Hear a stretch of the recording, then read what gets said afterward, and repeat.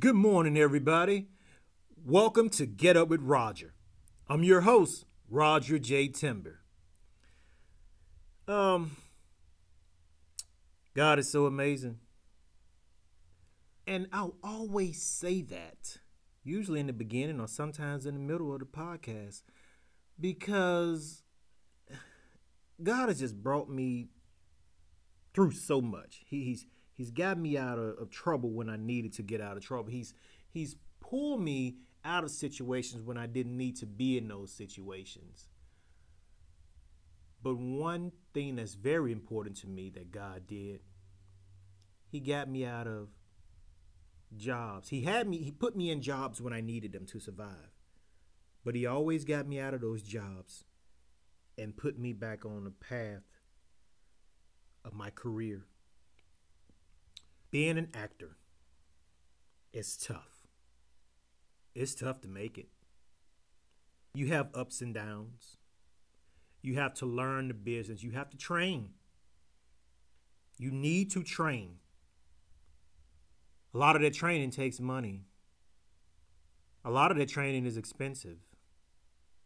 A lot of that training, to get that training, you have to rely on a regular job, a regular 9-to-5 job that has nothing to do with the career that you're on, that you're aspiring to be a part of.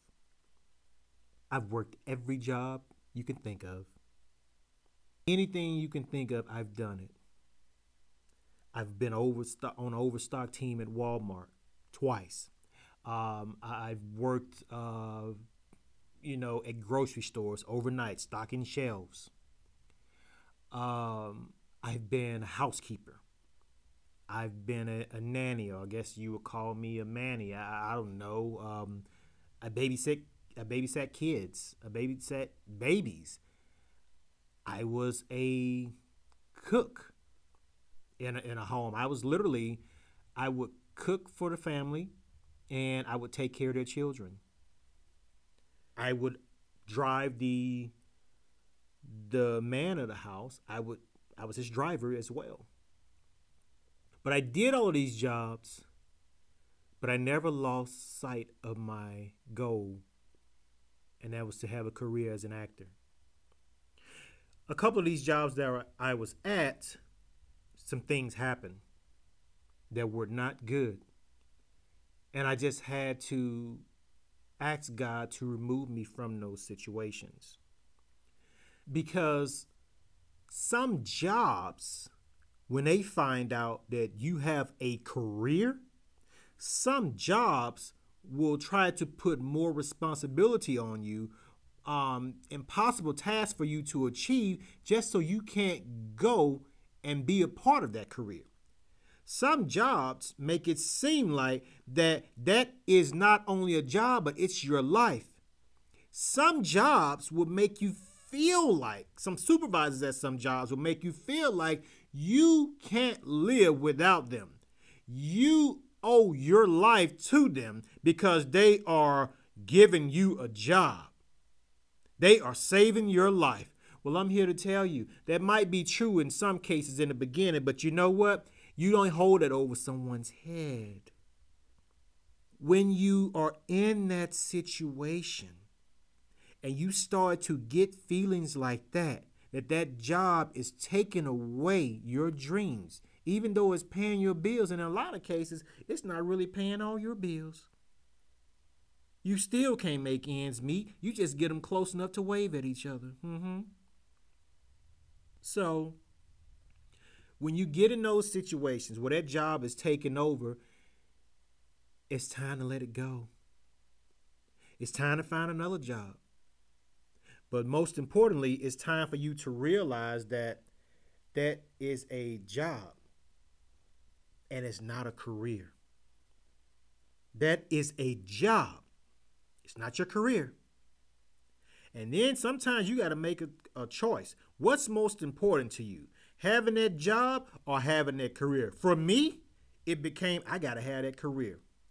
So if that meant I got to walk away from this job, if I got to sleep on the bench, if I got to sleep in my truck, that's what I'm going to do. If I got to sleep on a sofa, if I got to rent rooms from people, I got to pay $250 a month for rent to sleep on a sofa in a guest room of a house with 8 other grown men in it, and we have 2 bathrooms to share. Only one of those bathrooms have a shower, and there's 2 toilets. 8 grown men plus myself, and I sleep on a sofa that's in the television room that people sit on during the day and play video games. If that's what I gotta do to stay on the path of this career, then guess what? I'm gonna do it. Guess what? I did it. But it worked out for me. I kept climbing the ladder. And if it worked out for me, it can work out for you. So that job that's putting all this burden on you, that job that you driving to right now, that you hate going to, that you are so sick when you have to drive to that job, you're so sick when you have to clock in on that job, get on your knees tonight and ask God for guidance.